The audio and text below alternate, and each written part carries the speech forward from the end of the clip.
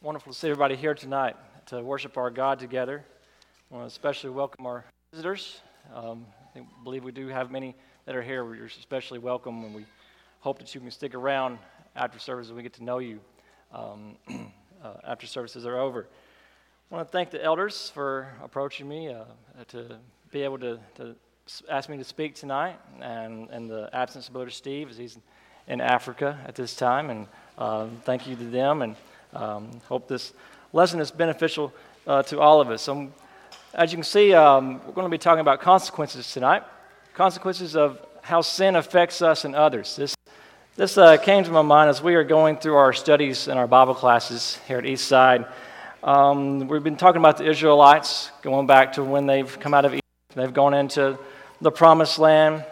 They've made some bad choices as they've gone along, even though God has given them specific instructions on what to do and how to please Him and how to worship Him, how to be holy as He is holy, to be set apart from the nations that are surrounding them. And those choices have led to consequences to them and also to some characters we're going to look at tonight. And so, what are consequences? Well, first, the definition I've looked up was that they are the effect, result, or outcome of something occurring earlier. When we do something, something's going to happen, whether it's a good or bad.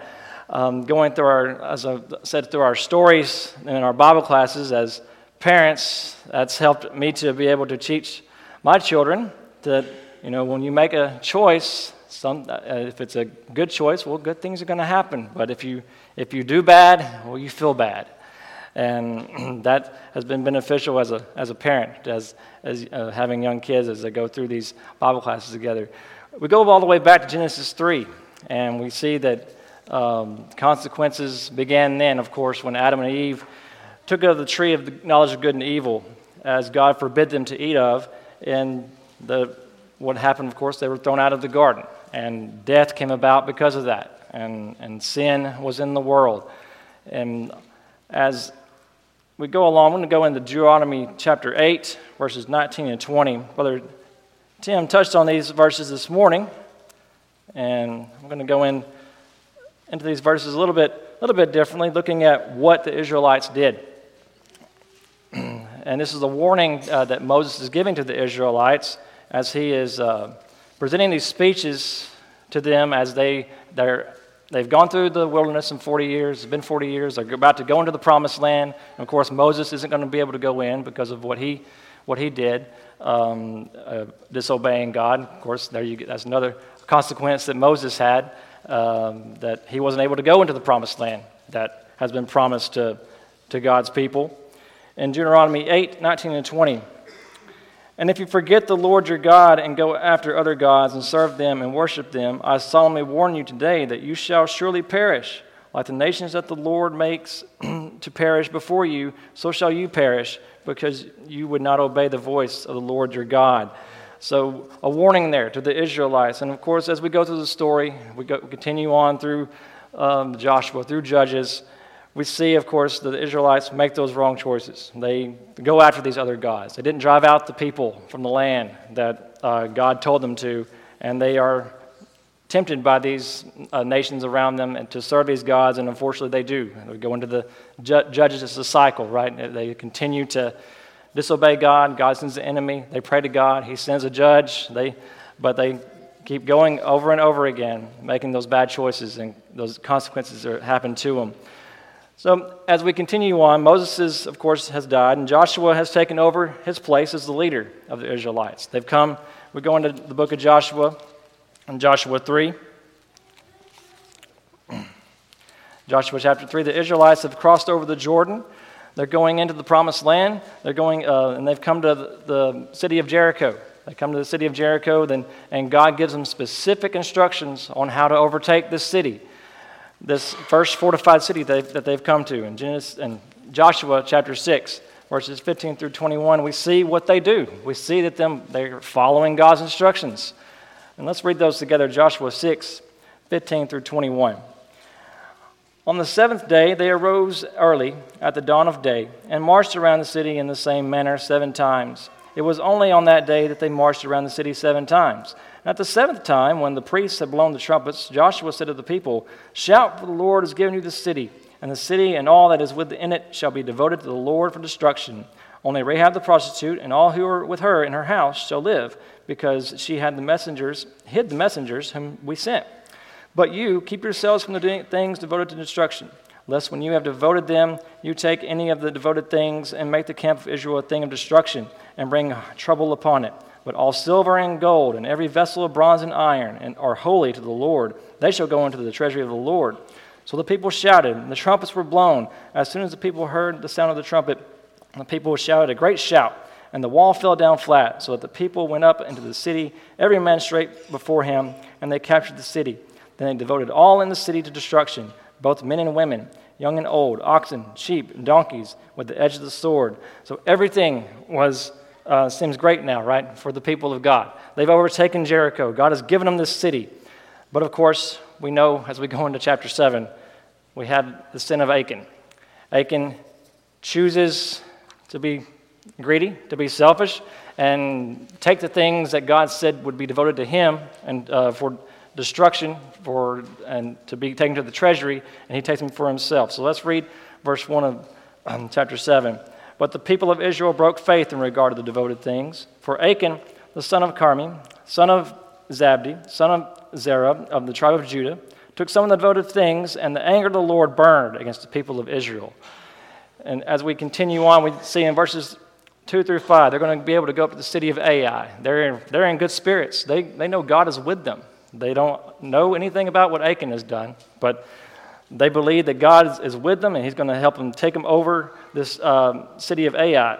So Joshua sent men from Jericho to Ai, which is near Bethaven, east of Bethel, and said to them, "Go up and spy out the land." And the men went up and spied out Ai. And they returned to Joshua and said to him, "Do not have all the people go up, but let about 2,000 or 3,000 men go up and attack Ai. And do not make the whole people toil up there, for they are few." So very confident in this, aren't they? So about 3,000 men went up there from the people, and they fled before the men of Ai. And the men of Ai killed about 36 of their men and chased them before the gate as far as Shebarim, and struck them at the descent. And the hearts of the people melted and became as water.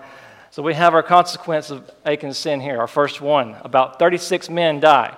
Achan wasn't affected by this, but these men were. These 36 men, or about 36 men, as the text says, die in this battle. And of course, Joshua doesn't understand why this has happened. What is going on? We read 6 through 9 together. "Then Joshua tore his clothes and fell to the earth on his face before the ark of the Lord until the evening, and he and the elders of Israel. And they put dust on their heads. And Joshua said, 'Alas, O Lord God, why have you brought this people over the Jordan at all, to give us into the hands of the Amorites to destroy us? Would we that had been content to dwell beyond the Jordan? O Lord, what can I say when Israel has turned their backs before their enemies? For the Canaanites and all the inhabitants of the land will hear of it and will surround us and cut off our name from the earth. And what will you do for your great name?'" Joshua doesn't understand why this has happened, but what is God's response? God's response is to get up, right? In verse 10, the Lord said to Joshua, "Get up. Why have you fallen on your face? Israel has sinned. They have transgressed my covenant that I commanded them. They have taken some of the devoted things, and they have stolen and lied and put them among their own belongings." So Joshua realizes now, they're sinning in the camp. Someone has done something wrong. Doesn't that happen to us today? We do something that we shouldn't do, and something bad happens. God is saying, "Get up. You're doing wrong. You need to repent. You need to turn away from that sin and be holy as He is holy." I know as I've felt this way, bringing up our children, that when they do something and they're like, "Why are you punishing me? Why is it?" "Well, I told you what would happen if you did this." And but you just have to be patient and understand, and have them understand consequences come when, and sometimes it's bad consequences come when you make the wrong decisions. And in this case, the whole camp of Israel is being affected by this. All of Israel is paying for Achan's sin. So we go along in the story, And then finally, verses 16 to 21, God told them to devote them, to consecrate themselves, to come before, everyone come before Joshua, and Joshua will talk to each one. And of course, Achan is called to Joshua and confesses what he's done. And they go to Achan's tent, and they find everything hidden up under the earth. And Achan and all his family is put to death by the order of God, and because God said that in verse 15, and he who is taken, the devoted thing, shall be burned with fire, he and all that he has, because he has transgressed the covenant of the Lord, because he has done an outrageous thing in Israel. So we see many others were affected by the sin. Not only Achan. It wasn't just Achan that was affected.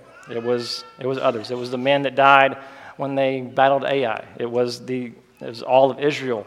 And then, of course, Achan and his family ultimately put to death. And then, of course, God is with them because the sin was taken care of as they go into Joshua 8, and God is with them as they take over Ai. Well, as we've continued on our classes, we've been talking a lot about Saul. Saul of course, was chosen by God to become the first king. And of course, it wasn't something that God wanted the Israelites to have. The Israelites demanded they have a king to be like these other nations around them. So God let them have their way. He gave them the opportunity to have a king. Samuel was told to go and choose Saul to be their king and anoint him in 1 Samuel chapter 9 and chapter 10. And so Saul is chosen and anointed. He defeats the Ammonites in 1 Samuel 11. We see that there. Everything seems to be going well. And as Saul has become the king, he's doing what God has told him to do. But, of course, not long after, we come to chapter 13. And Saul they've been fighting the Philistines. And they have, at this time, are hiding from them now as the Philistines are mustering together. And they're supposed to be waiting. They're supposed to be waiting for Samuel. And we read that in verses, we see this first sin that Saul has against God in disobeying the orders of God. In verse 8, in chapter 13 of verse 8, he waited 7 days, the time appointed by Samuel. But Samuel did not come to Gilgal, and the people were scattering from him. So Saul said, "Bring the burnt offering here to me and the peace offerings." And he offered the burnt offering. As soon as he had finished offering the burnt offering, behold, Samuel came. And Saul went out to meet him and greet him. Samuel said, "What have you done?" And Saul said, "When I saw that the people were scattering from me, and that you did not come within the days appointed, and that the Philistines had mustered at Michmash, I said, now the Philistines will come down against me at Gilgal, and I have not sought the favor of the Lord. So I forced myself and offered the burnt offering." And Samuel said to Saul, "You have done foolishly. You have not kept the command of the Lord your God, with which he commanded you. For then the Lord would have established your kingdom over Israel forever. But now your kingdom shall not continue. The Lord has sought out a man after his own heart, and the Lord has commanded him to be prince over his people, because you have not kept what the Lord had commanded you." Of course, that man after his own heart would be David, as we know, as we can continue to read through this story. But Saul there could have had the kingdom continue to happen, he could have continued to be the king, but he did this, he performed this sacrifice, which was unlawful for him to do. He didn't wait for Samuel, and so the kingdom is going to be taken away from him. And we see that again. He does something wrong again in 1 Samuel 15. Saul disobeys and is rejected by God. And 1 Samuel 15, and we can go to verses 7 and 9. 7 through 9, we'll see the end of what has happened. Well, let me scoot back a little bit. And of course, this is when Saul was supposed to destroy all the Amalekites, right? Saul was supposed to take the Amalekites and destroy everything, every one of them, even the king, the women, the children, the animals. But of course, they take the good stuff for themselves. And let's read 1 Samuel 15, verses 7 through 9. We'll see what Saul does. And Saul defeated the Amalekites from Havilah as far as Shur, which is east of Egypt. And he took Agag, the king of the Amalekites, alive, and devoted to destruction all the people with the edge of the sword. But Saul and the people spared Agag and the best of the sheep and of the oxen and the fattened calves and the lambs and all that was good, and would not utterly destroy them. All that was despised and worthless they devoted to destruction. So Saul, taking it upon himself to keep what was good, what he saw was good in his eyes, and for some reason keeps this king, who was this evil king that God said needed to be destroyed, and yet kept him alive. And then verses 11 through 34, we see that God rejects Saul. As we continue on through the chapter, God rejects Saul as king. Samuel confronts Saul, but Saul, of course, makes all these excuses about what had happened, and he doesn't. And then for why he didn't fully obey God, these excuses for why he didn't obey God all the way. And of course, he grabs Samuel's robe. Samuel turns away, and the robe tears. And Samuel says, "Just like my robe, the kingdom has been torn away from you, Saul." And so Samuel, of course, is very frustrated. He doesn't know what's going on. Of course, later we know that Samuel will go and find David, who God sends him to. And so Samuel is the one that finishes what God instructed right there in the end of chapter 15, and he does destroy King Agag of the Amalekites. And as you continue through the story of Saul, as we've been studying, Saul continues to be jealous of David. David has killed his 10,000s, and Saul has thousands. And David is this great man, and Saul has no respect for David.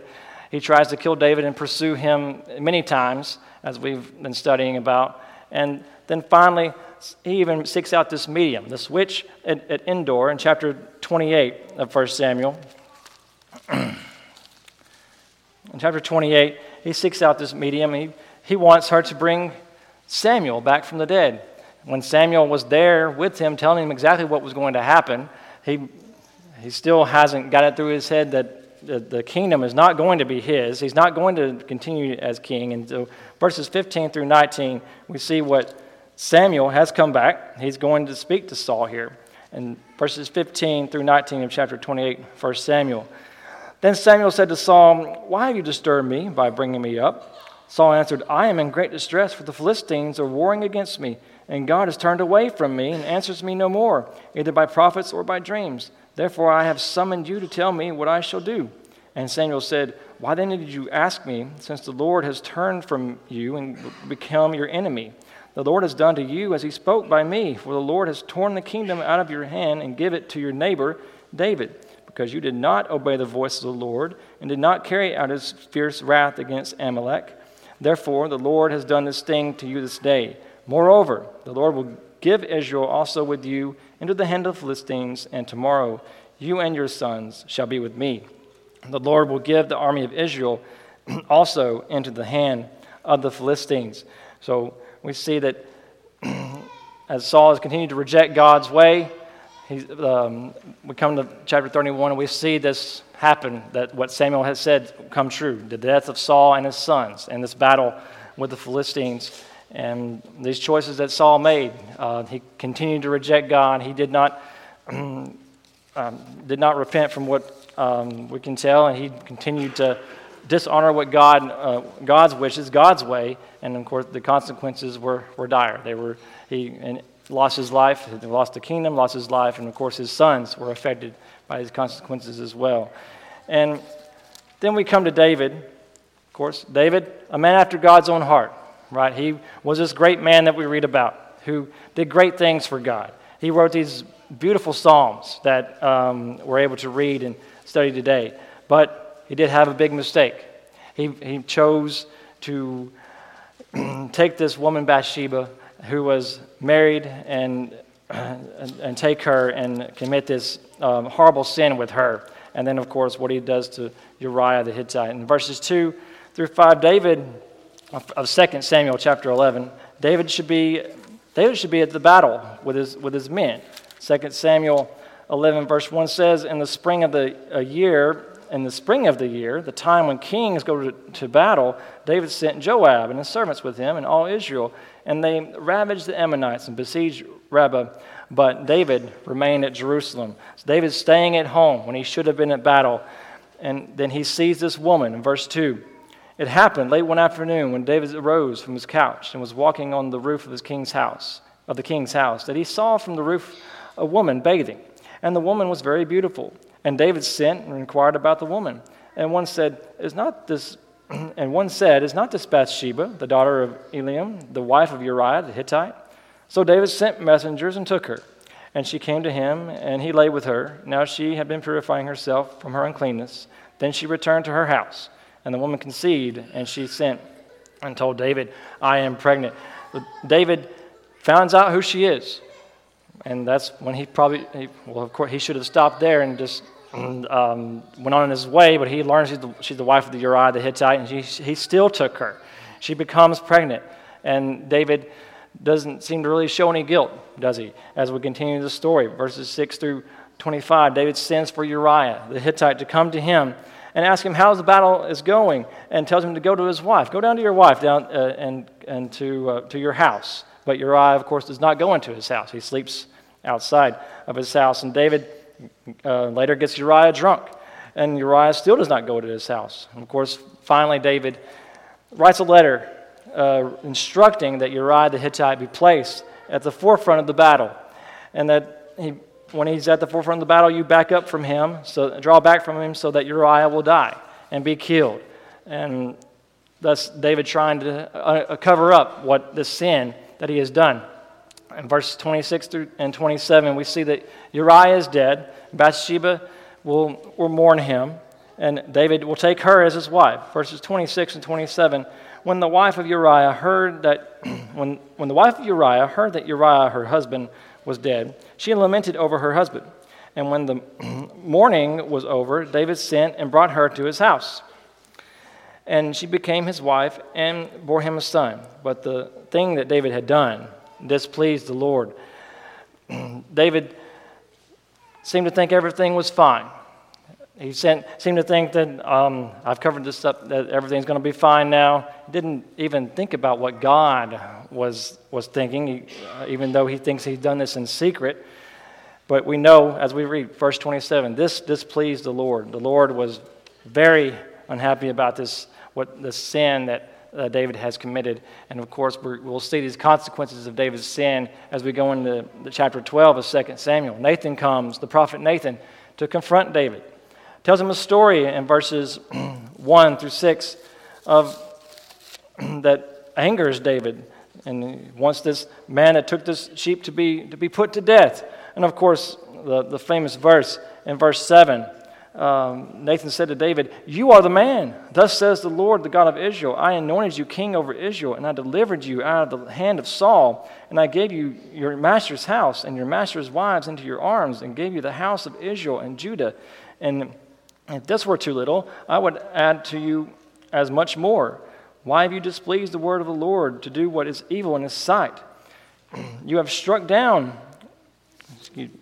Uriah the Hittite with the sword, and have taken his wife to be your wife, and have killed him with the sword of the Ammonites. Now therefore the sword shall never depart from your house, because you have despised me, and have taken the wife of Uriah the Hittite to be your wife." So the consequences are given to David here.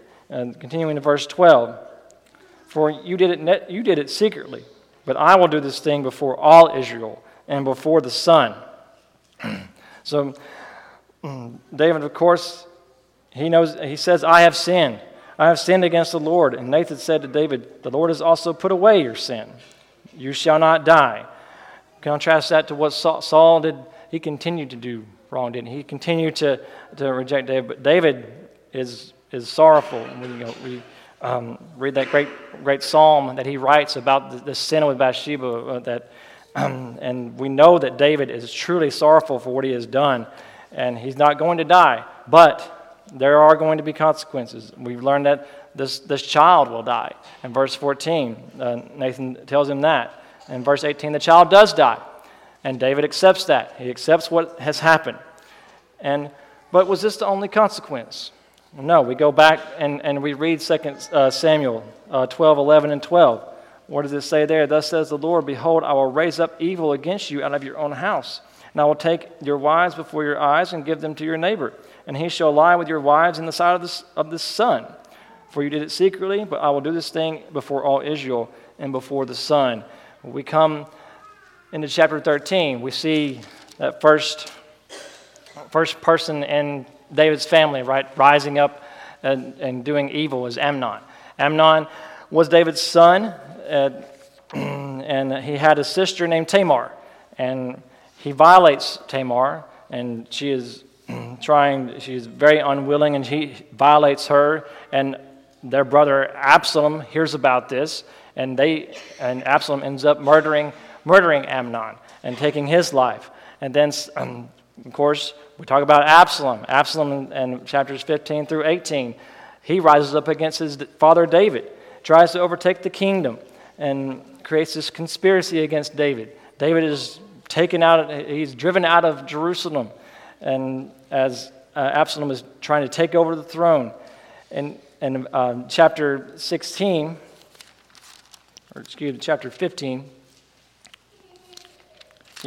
end of chapter 16, we do see this prophecy come true, that back in chapter 12 of 11 and 12, that Absalom takes David's concubines in the middle of the day and takes them as his own, pitches a tent on the roof and takes his concubines in the sight of all Israel, just as God had said would happen.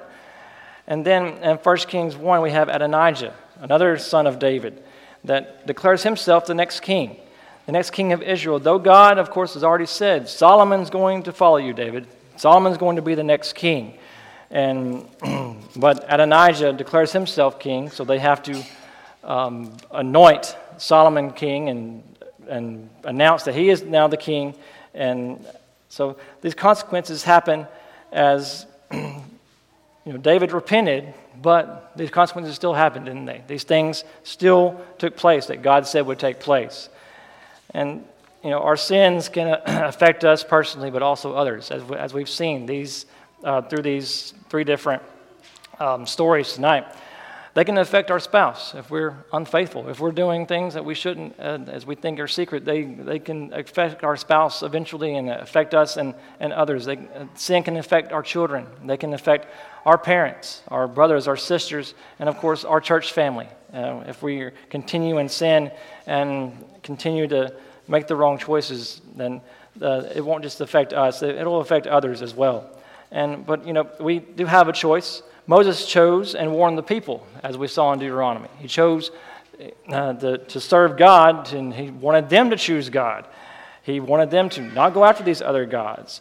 And then, of course, Joshua, as at the end of his life, in Joshua 24, verse 15. Joshua 24, he tells the Israelites to choose who they're going to serve. Joshua chapter 24, I have it marked there. Turn to it. 24, verse 15. And if it is evil in your eyes to serve the Lord, choose this day whom you will serve, whether the gods your fathers served in the region beyond the river, or the gods of the Amorites in whose land you dwell. But as for me and my house, we will serve the Lord. Joshua chose to serve God. He wanted his fellow brothers of Israel to do the same. Saul chose and he disobeyed God. And then David chose to continue to serve God and repented. And he also warns his son Solomon. Before David dies, he warns Solomon to continue to keep God first. In 1 Kings chapter 2, verses 1 through 4, he's speaking to Solomon here. When David's time to die drew near, he commanded Solomon his son, saying, I am about to go the way of all the earth. Be strong and show yourself a man, and keep the charge of the Lord your God, walking in his ways and keeping his statutes, his commandments, his rules, and his testimonies, as is written in the law of Moses, that you may prosper in all that you do and wherever you turn. That the Lord may establish his word, and he spoke concerning me, saying, if your sons pay close attention to their way, to walk before me in faithfulness, with all their heart, with all their soul, and you shall not lack a man on the throne of Israel. And of course, Solomon starts out great, doesn't he? And sadly, he does go down that wrong path. And he is separated from God, as we see at the end of his life. So the question is, what will you choose? Or will you choose sin that leads to death, or the free gift of God that leads to eternal life. We read that in Romans 6:23, for the wages of sin is death, but the free gift of God is eternal life in Christ Jesus our Lord. And the prophet Isaiah writes about being separated from God, our iniquities separating us from God. In Isaiah 59, verses 1 and 2. Isaiah 59, 1 and 2, behold, the Lord's hand is not shortened, that it cannot save, or his ear dull, that it cannot hear. But your iniquities have made a separation between you and your God, and your sins have hidden his face from you, so that he does not hear. What a very scary thing to think about, when our sin can separate us from God, and God not hearing us, not listening to us. So let's choose eternal life today. And a couple of verses, and the lesson is yours. 2 Corinthians 5:17. 2 Corinthians 5:17.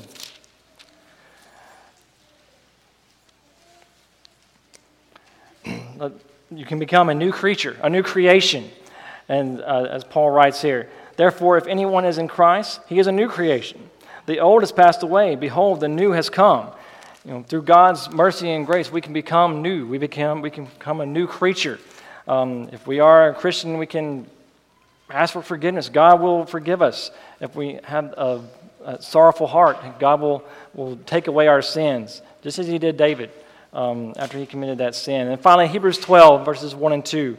Therefore, since we are surrounded by so great a cloud of witnesses, let us also lay aside every weight and sin which clings so closely. Let us run with endurance the race that is set before us, looking to Jesus, the founder and perfecter of our faith, who for the joy that was set before him endured the cross, despising the shame, and is seated at the right hand of the throne of God.